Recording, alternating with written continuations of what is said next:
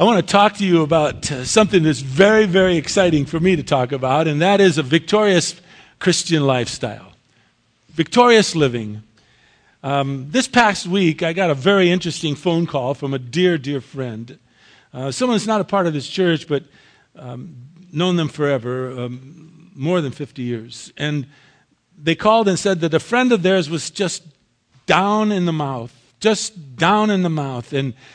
and felt like it was he was kind of at the end of his rope. And the person asked me, would you please talk to him? I've told him everything I can, and I've just seemed to hit a brick wall in this conversation we're having. And he told me that he would love to speak with you. Would you do it? And I said, of course. That'd be my privilege. And so met him for breakfast. We had a glorious time, really a great time.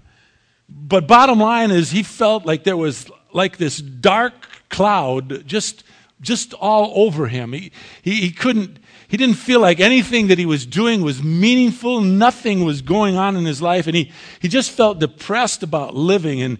And I said, well, why do you want to talk to me? What is it that you...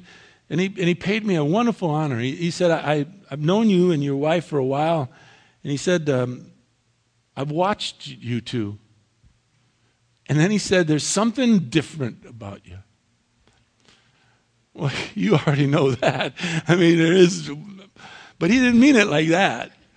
He said, there's something different about you. I want to know. And I said, well, the one thing that's different maybe that you don't know is my relationship with Jesus Christ is everything to me. He says, I just can't get over this. I can't get into this thing of faith because look what faith has done to me. I'm having the worst time. And actually, he wasn't. By all standards, this guy is doing very, very well. He said, I mean, everything's gone haywire. He said, my dad just died. And then I just feel terrible. And I said, yeah. I said, now he's about my age. So I said, how old's your father? He says, 91. I said, boy, you got a lot of nerve. How long do you think your father was going to live? Did you not enjoy your father for these 60 plus years? And was not a blessing? And he told me his dad meant everything to him. And I said, you're looking at faith. And you should be looking at fate, F-A-T-E. Now your fate is not everything's going as you wish, but faith, that's a whole nother thing. And that's kind of what I want to talk to you and me about this morning. We've come to a most glorious place in the book of Revelation, the 14th chapter. Would you please pick up your Bibles, turn to Revelation chapter. By now, your Bible's already turned itself, saying, when are you going to get in here? I want to talk to you about victorious Christian living. You see, what most of us have, I don't think you, but if you, let's learn something really wonderful today. Just because you and I have become believers in Jesus Christ does not mean that everything is going to go perfectly. It just doesn't do that. We live in this sin-filled life, this world, and our victory, our triumph that has been promised to us is not here on this earth. Now, some of us might really have it well. Things go very well in our lives. But for others, it might not be. But that doesn't mean that God doesn't want you to have a victorious, triumphant life. But your life is really centered on where we're going. He has told us over and over again, this is not our home. We are passing through. Our home is in heaven. So what does victory, what does triumphant living really mean? I mean from God's point of view, not the world's. Remember we said last week, Jesus Christ said in John chapter 14, verse 27, he said these words, my peace I leave with you. My peace I give to you. Not as the world gives do I give to you. Therefore, he says, let not your heart be troubled. Let not your heart be fearful. In other words, the peace that he is talking about is not the peace that this world will give. So don't be troubled. Don't be fearful. Don't be annoyed by it. Know that the peace that is coming for you is in a place that is precious. It's the place of glory that we will one day live. And so with that statement, when Jesus says, my peace I leave with you, my peace I give to you, it's the peace that brings victory into your life. You see, the Christmas time we hear over and over again, peace on earth, goodwill towards men. Ba, ba, ba. That's nothing of the Bible. God never promised peace on earth, never promised goodwill towards men. He wanted us to have that. But because of our sin, because of the way we are made, that's not going to take place here. When our Lord says, my peace I give to you, he's talking about you individually, each one of us here, one by one, that we can have peace with God. And we can know the joy of our salvation, and that we are at peace with the Father who has created us and who has called us to live with him forever and ever victoriously. Which leads Paul to write in Romans chapter 8, verse 37, that we overwhelmingly conquer through Christ who loves us. John wrote, as we've studied over and over again, talking about you have overcome the world, and he says, what is it that has overcome the world? What is our victory? John says in 1 John chapter 5, verses 4 and 5. It is our faith. That is our victory. And who is the one, he says, who has overcome the world? Well, the person who believes that Jesus is the Son of God.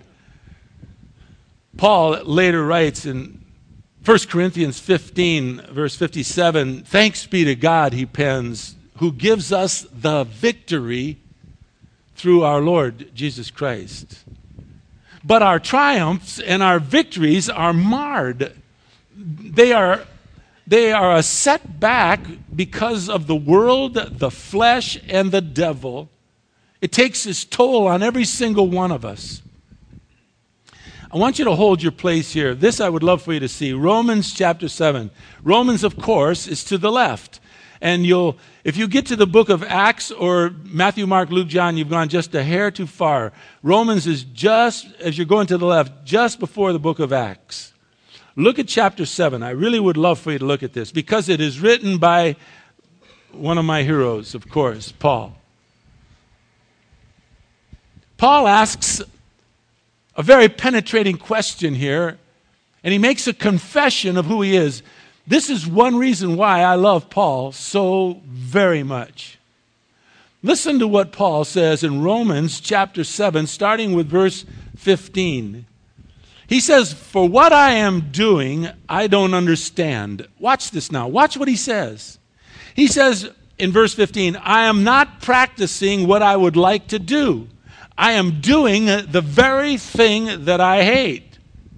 Verse 16, but if I do the very thing that I don't want to do, I agree with the law, confessing the law is good. So now, no longer am I the one who is doing it. Well, who's doing it, Paul? Well, Paul says it is sin which dwells in me, Paul says. And then he makes this statement in verse 18. He says, for I know that nothing good dwells in me. I can say amen to that.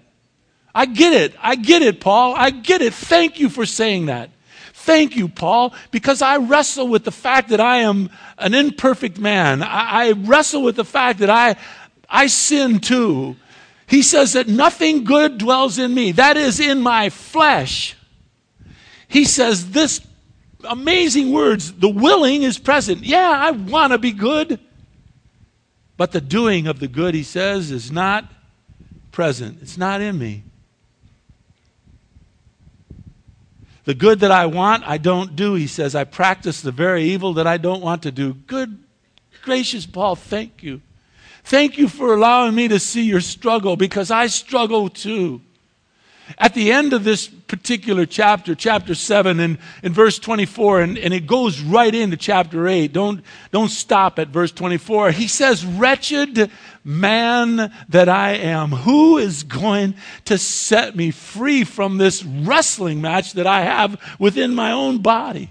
Wanting to do good, not doing good, everything seems to be upside down, wretched person that I am. Who's going to set me free from this body of death? And then he says, therefore, there is now no condemnation, none.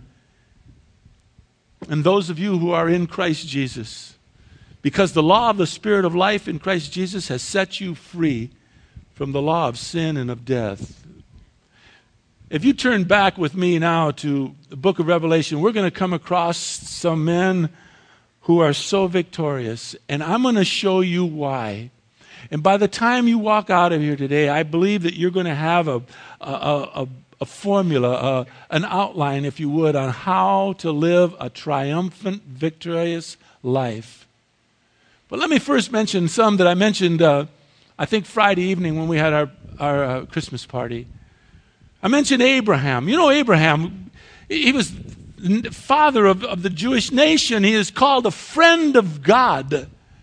And as we mentioned that night in Genesis chapter 12 and 20, twice this guy lied about his wife, Sarah, so as to save his own soul, his own body.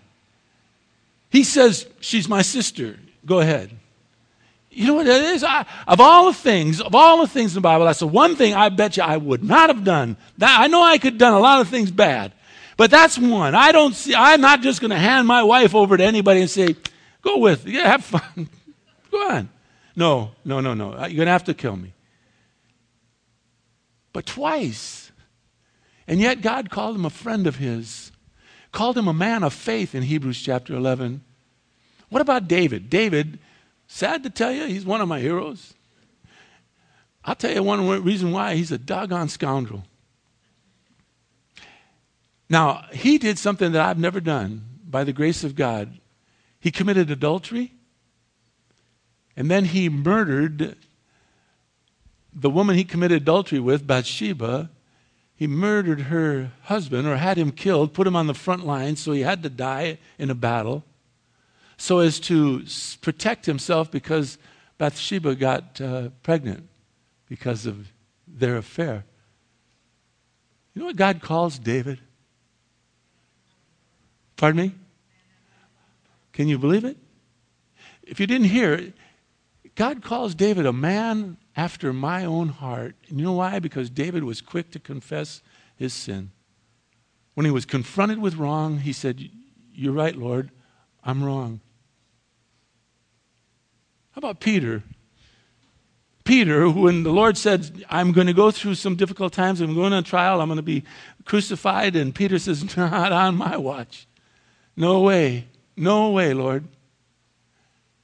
And he said he was going to die, and Peter says, no, I will die for you for that not to happen. And the Lord looked at Peter in the eyes and said, Pete, before the cock crows twice, you're going to deny me 3 times. It happened. In a courtyard, a young girl, not a big hulking guy came to intimidate him. A young girl said, you're one of them, aren't you? And he says, no, I don't know him.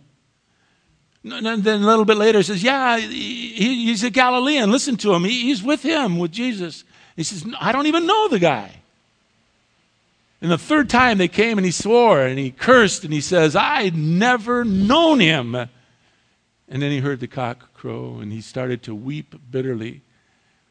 As we learned from that lesson, when the Lord rose from the dead, he told Mary and the women that came to anoint him with oil, he said, go back and tell the disciples I'm alive. Or the angels said, go back and tell that Jesus Christ is alive. And tell Peter, the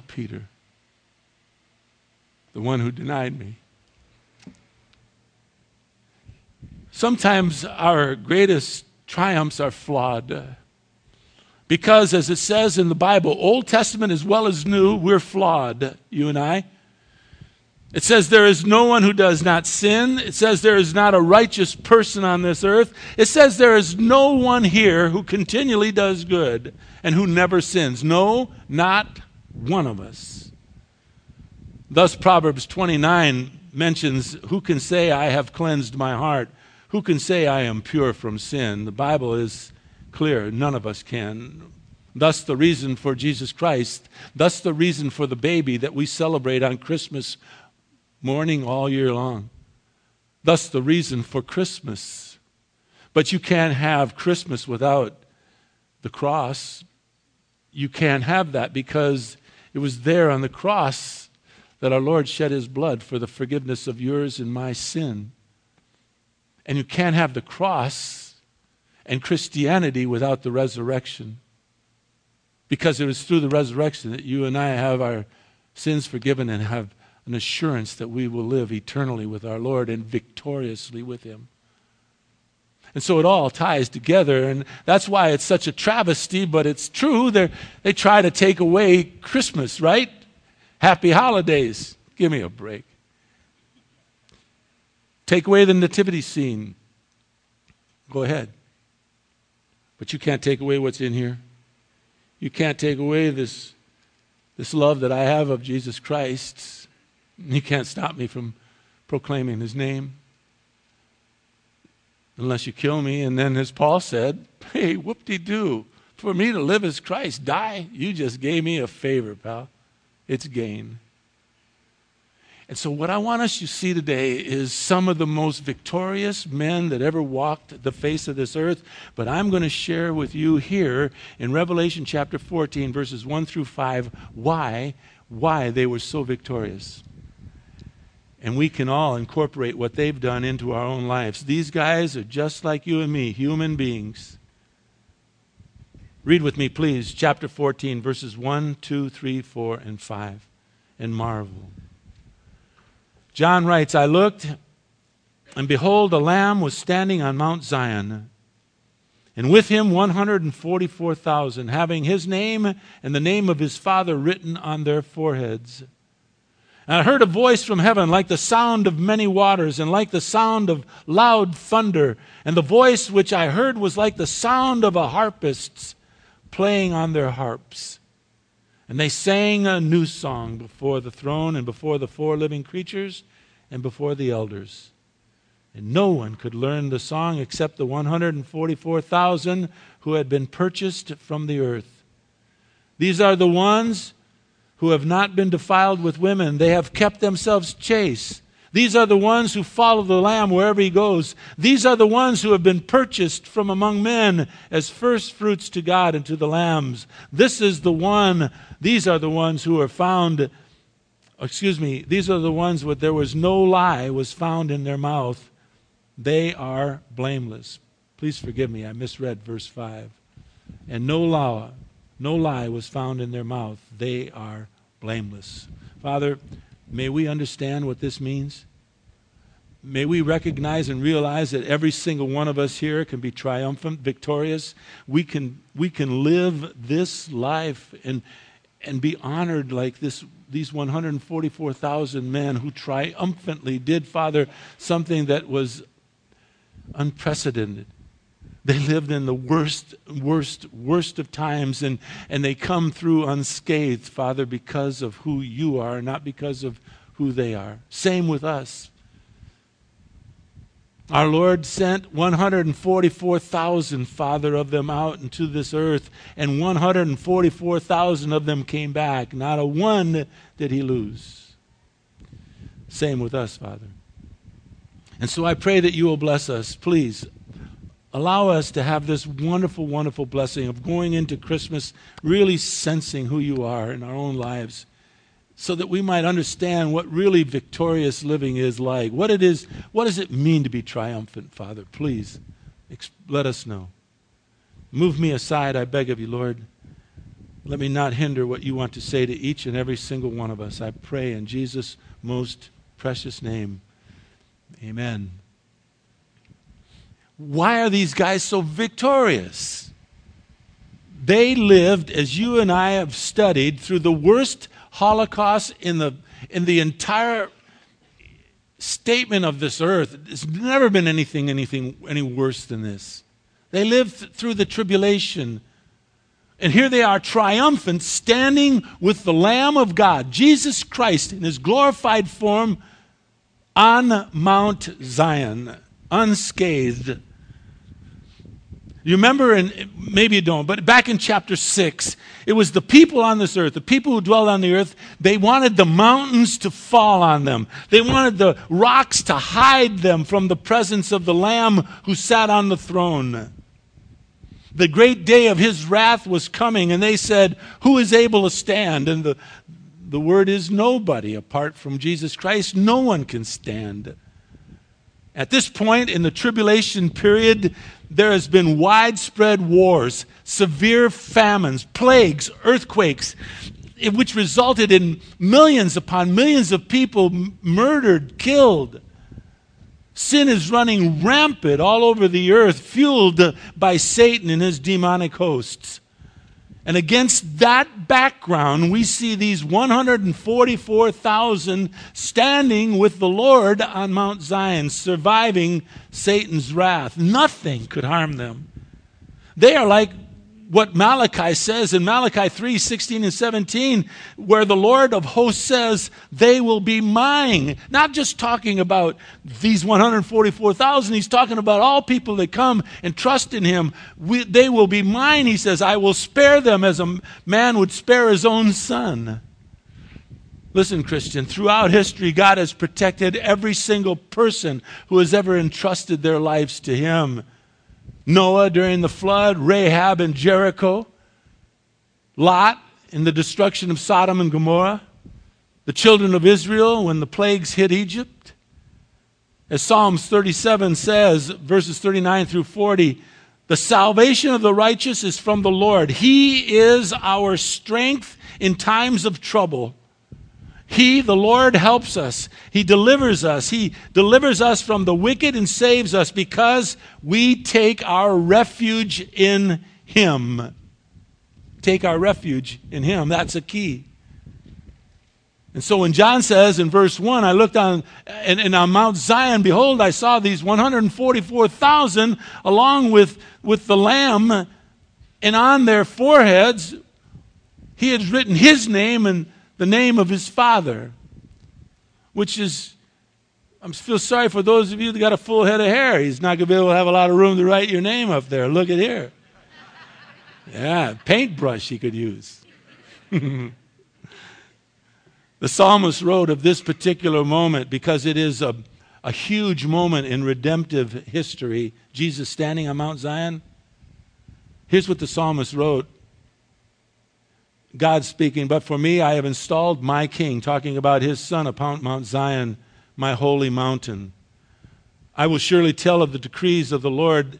And he said to me, you are my son. Today I have begotten you. Ask of me, and I will give you the nations as your inheritance, very ends of the earth as your possessions. You shall break them with a rod of iron, and you will shatter them like earthenware. This is a huge moment. Redemptive moment that we are looking at here at chapter 14. And so in verse 1, with the Lamb, Jesus are the 144,000. His name, the Father's name, written on their forehead for their protection. We just read in chapter 13, verses 16 and 17, that all the unbelievers were required to put the name of the beast on either their forehead or their right hand. That was for their survival. If you remember, listen to what it says in chapter 13 and verse 17. He provided that no one should be able to buy or sell except the person who has the mark, either the name of the beast or the number of his name. And so where God gives us the mark for our protection, Satan gives the mark for survival. Now, despite Satan's best efforts, all 144,000 survive. They are living proof of the promises of God. It says in Psalms 91, you will not need to be afraid of the terror that comes by night, nor the arrows that fly by day, nor the pestilence that stalks in darkness, nor the destruction that lays waste at noon. 1,000 may fall at your side, 10,000 at your right hand, but it will not approach you. It goes on to say that the Lord God has made, for you, verse 9, you have made the Lord your refuge. That's in Psalms 91, verse 9. God will protect his own, namely you, if you've come to trust in him and believe in him, and he will bring you triumphantly into his kingdom.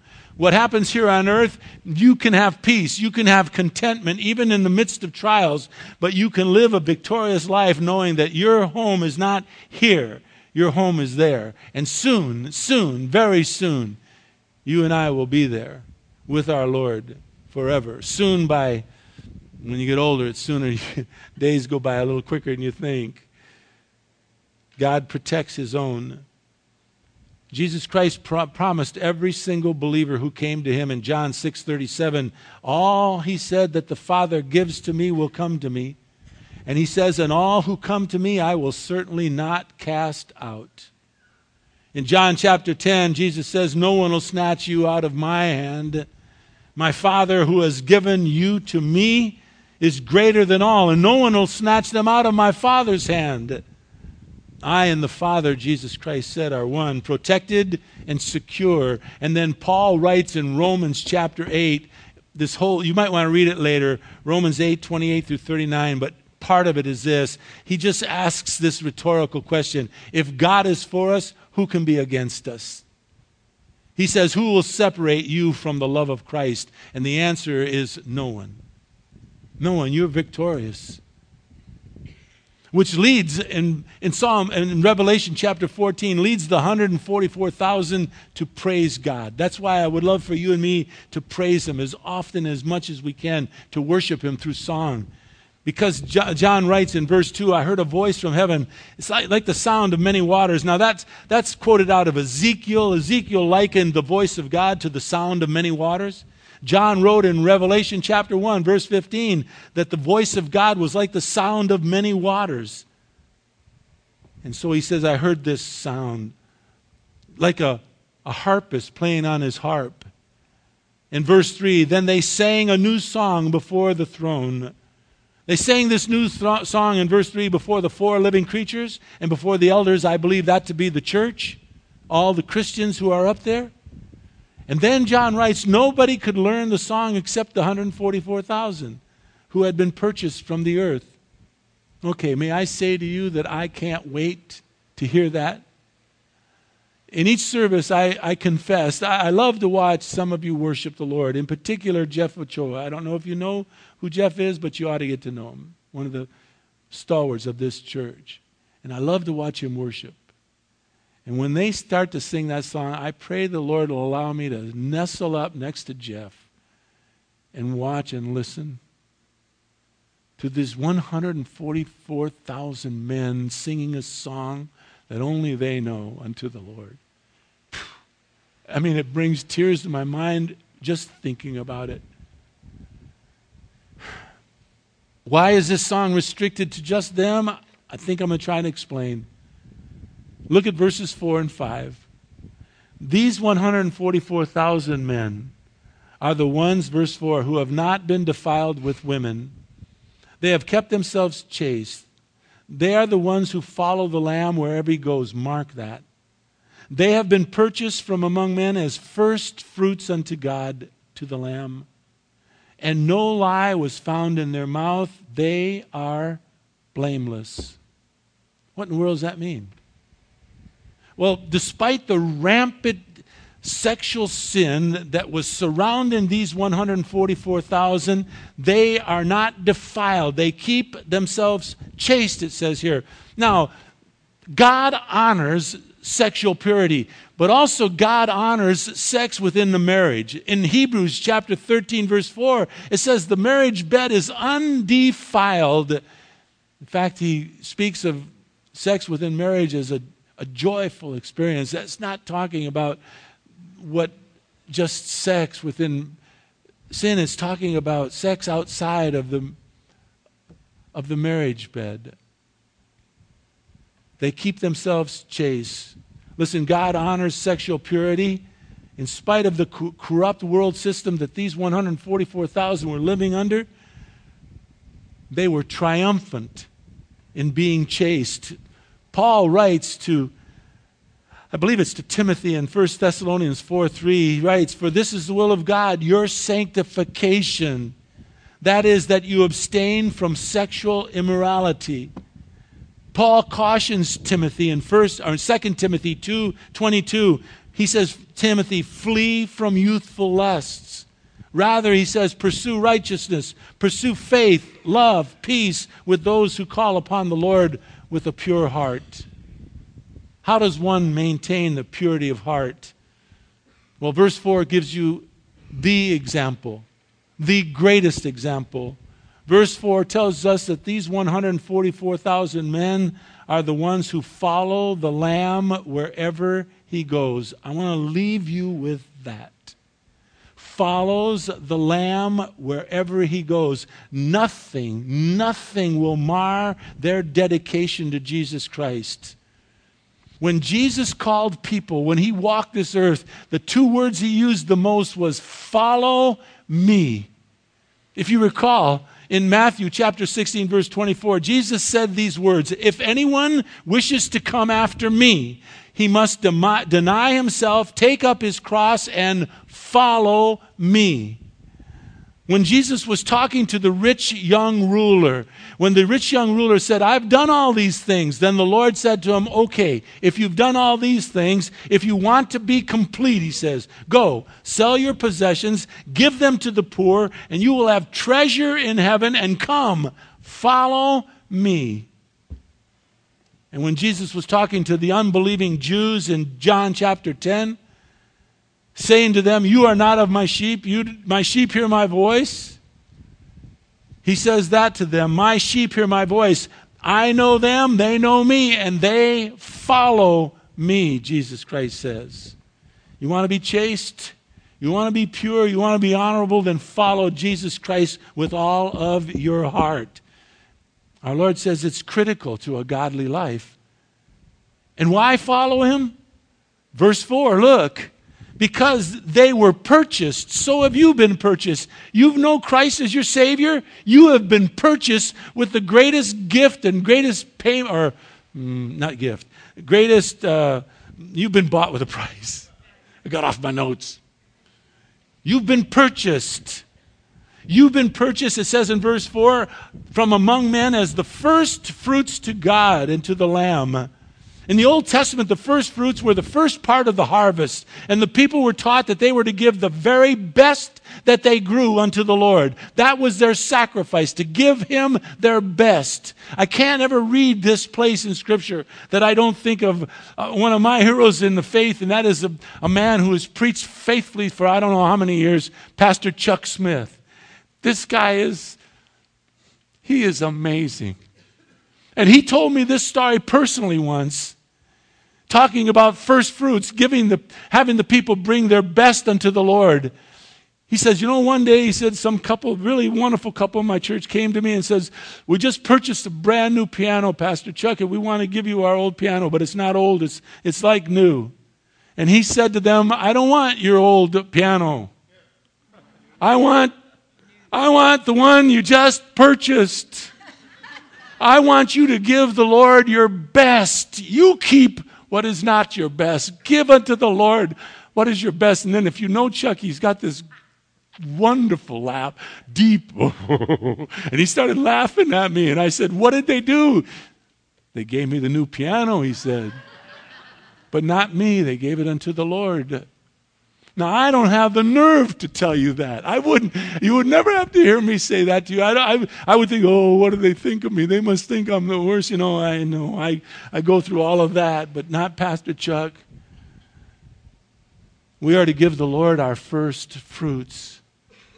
We're to give our Lord our best as we serve him. And then in verse 5, it ends by saying there was no lie found in their mouth. They were blameless.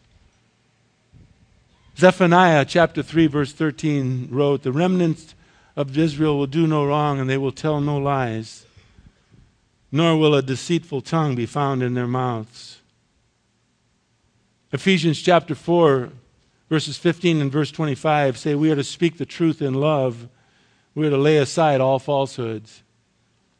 Last week we had a family meeting, and through the internet it was pretty much running rampant that I was a liar and that Pastor Bill had also lied. It was critical for us to be able to tell you the truth. By the grace of God, there were witnesses, and so everybody knew what was really truly said. Let me tell you something. There's only one thing that I have to offer to you. And when it's gone, I'm done. And that's my integrity. If I truly am a liar in that case, then I ought to step down and never preach to you another message. I should never be able to say, "Thus saith the Lord." It was critical that we tried to care for that because in fact, those things are still running around, but that's okay. That's fine. But now those who were here at that meeting heard the truth, and they heard the truth not from me, but someone who was in the meeting and heard everything. We are to speak the truth to one another in love. We're to lay aside all falsehood. Also, it says in verse 5 that they are blameless, though, and I've just taught you a little while ago, the Scriptures did, that none of us are without sin. How can we be blameless? There's only one who is blameless that ever walked the face of this earth, and that's Jesus Christ, of course. But once you and I come to know Him, once you and I come to believe and trust in Him, He then gives us His righteousness. We are now seen by God in the righteousness of His Son, Jesus Christ. He does not see us. He sees His Son in us. And He sees that righteousness in us. Therefore, we are blameless. Our Lord has died for every single one of our sins. And like the 144,000 who were the first fruits purchased by God, just as you and I have been, they are called holy and blameless. Paul wrote in Ephesians chapter 1, verse 4, listen, "Our Lord chose us in Him before the foundation of this world, that we would be holy and blameless before Him." Peter says in 1 Peter chapter 1, verses 15 and 16, "Like the Holy One who has called you, you be holy in all your behavior. You shall be holy, for He is holy." But Jude, verse 24, tells us how. Jude says, He, God, is able to keep you and me from stumbling, and He is able to make us stand in the presence of His glory, blameless, with great joy. As you and I go into this Christmas season, know that God has called you to be a man, a woman who walks with Him in integrity, who loves Him with all your heart and soul, and who has forgiven you your sin. That's the very essence of Christmas. I know that's an Easter message, but I tell people when they come on Easter who don't visit with us often and are here kind of just coming to church once in a while, that we talk about Easter here at this church all the time. Because without Easter, we have nothing else to stand upon. It is the risen Lord that gives us the very essence of who we are. And so the celebration of that baby born in a manger is everything. It's everything. Don't let people steal your joy of Christmas. Don't. And how you and I stay blameless and holy? That is to be near the Lord, follow Him in all that we do, all that we are. Let the people that you come in contact with this Christmas know that you belong to Him. Now, you don't have to just blurt it out. You can just do it sometimes, like this guy that talked to me the other day at breakfast. I don't remember ever sharing Christ with him. He just said he saw something. I don't know what that is. I can't make sense of it.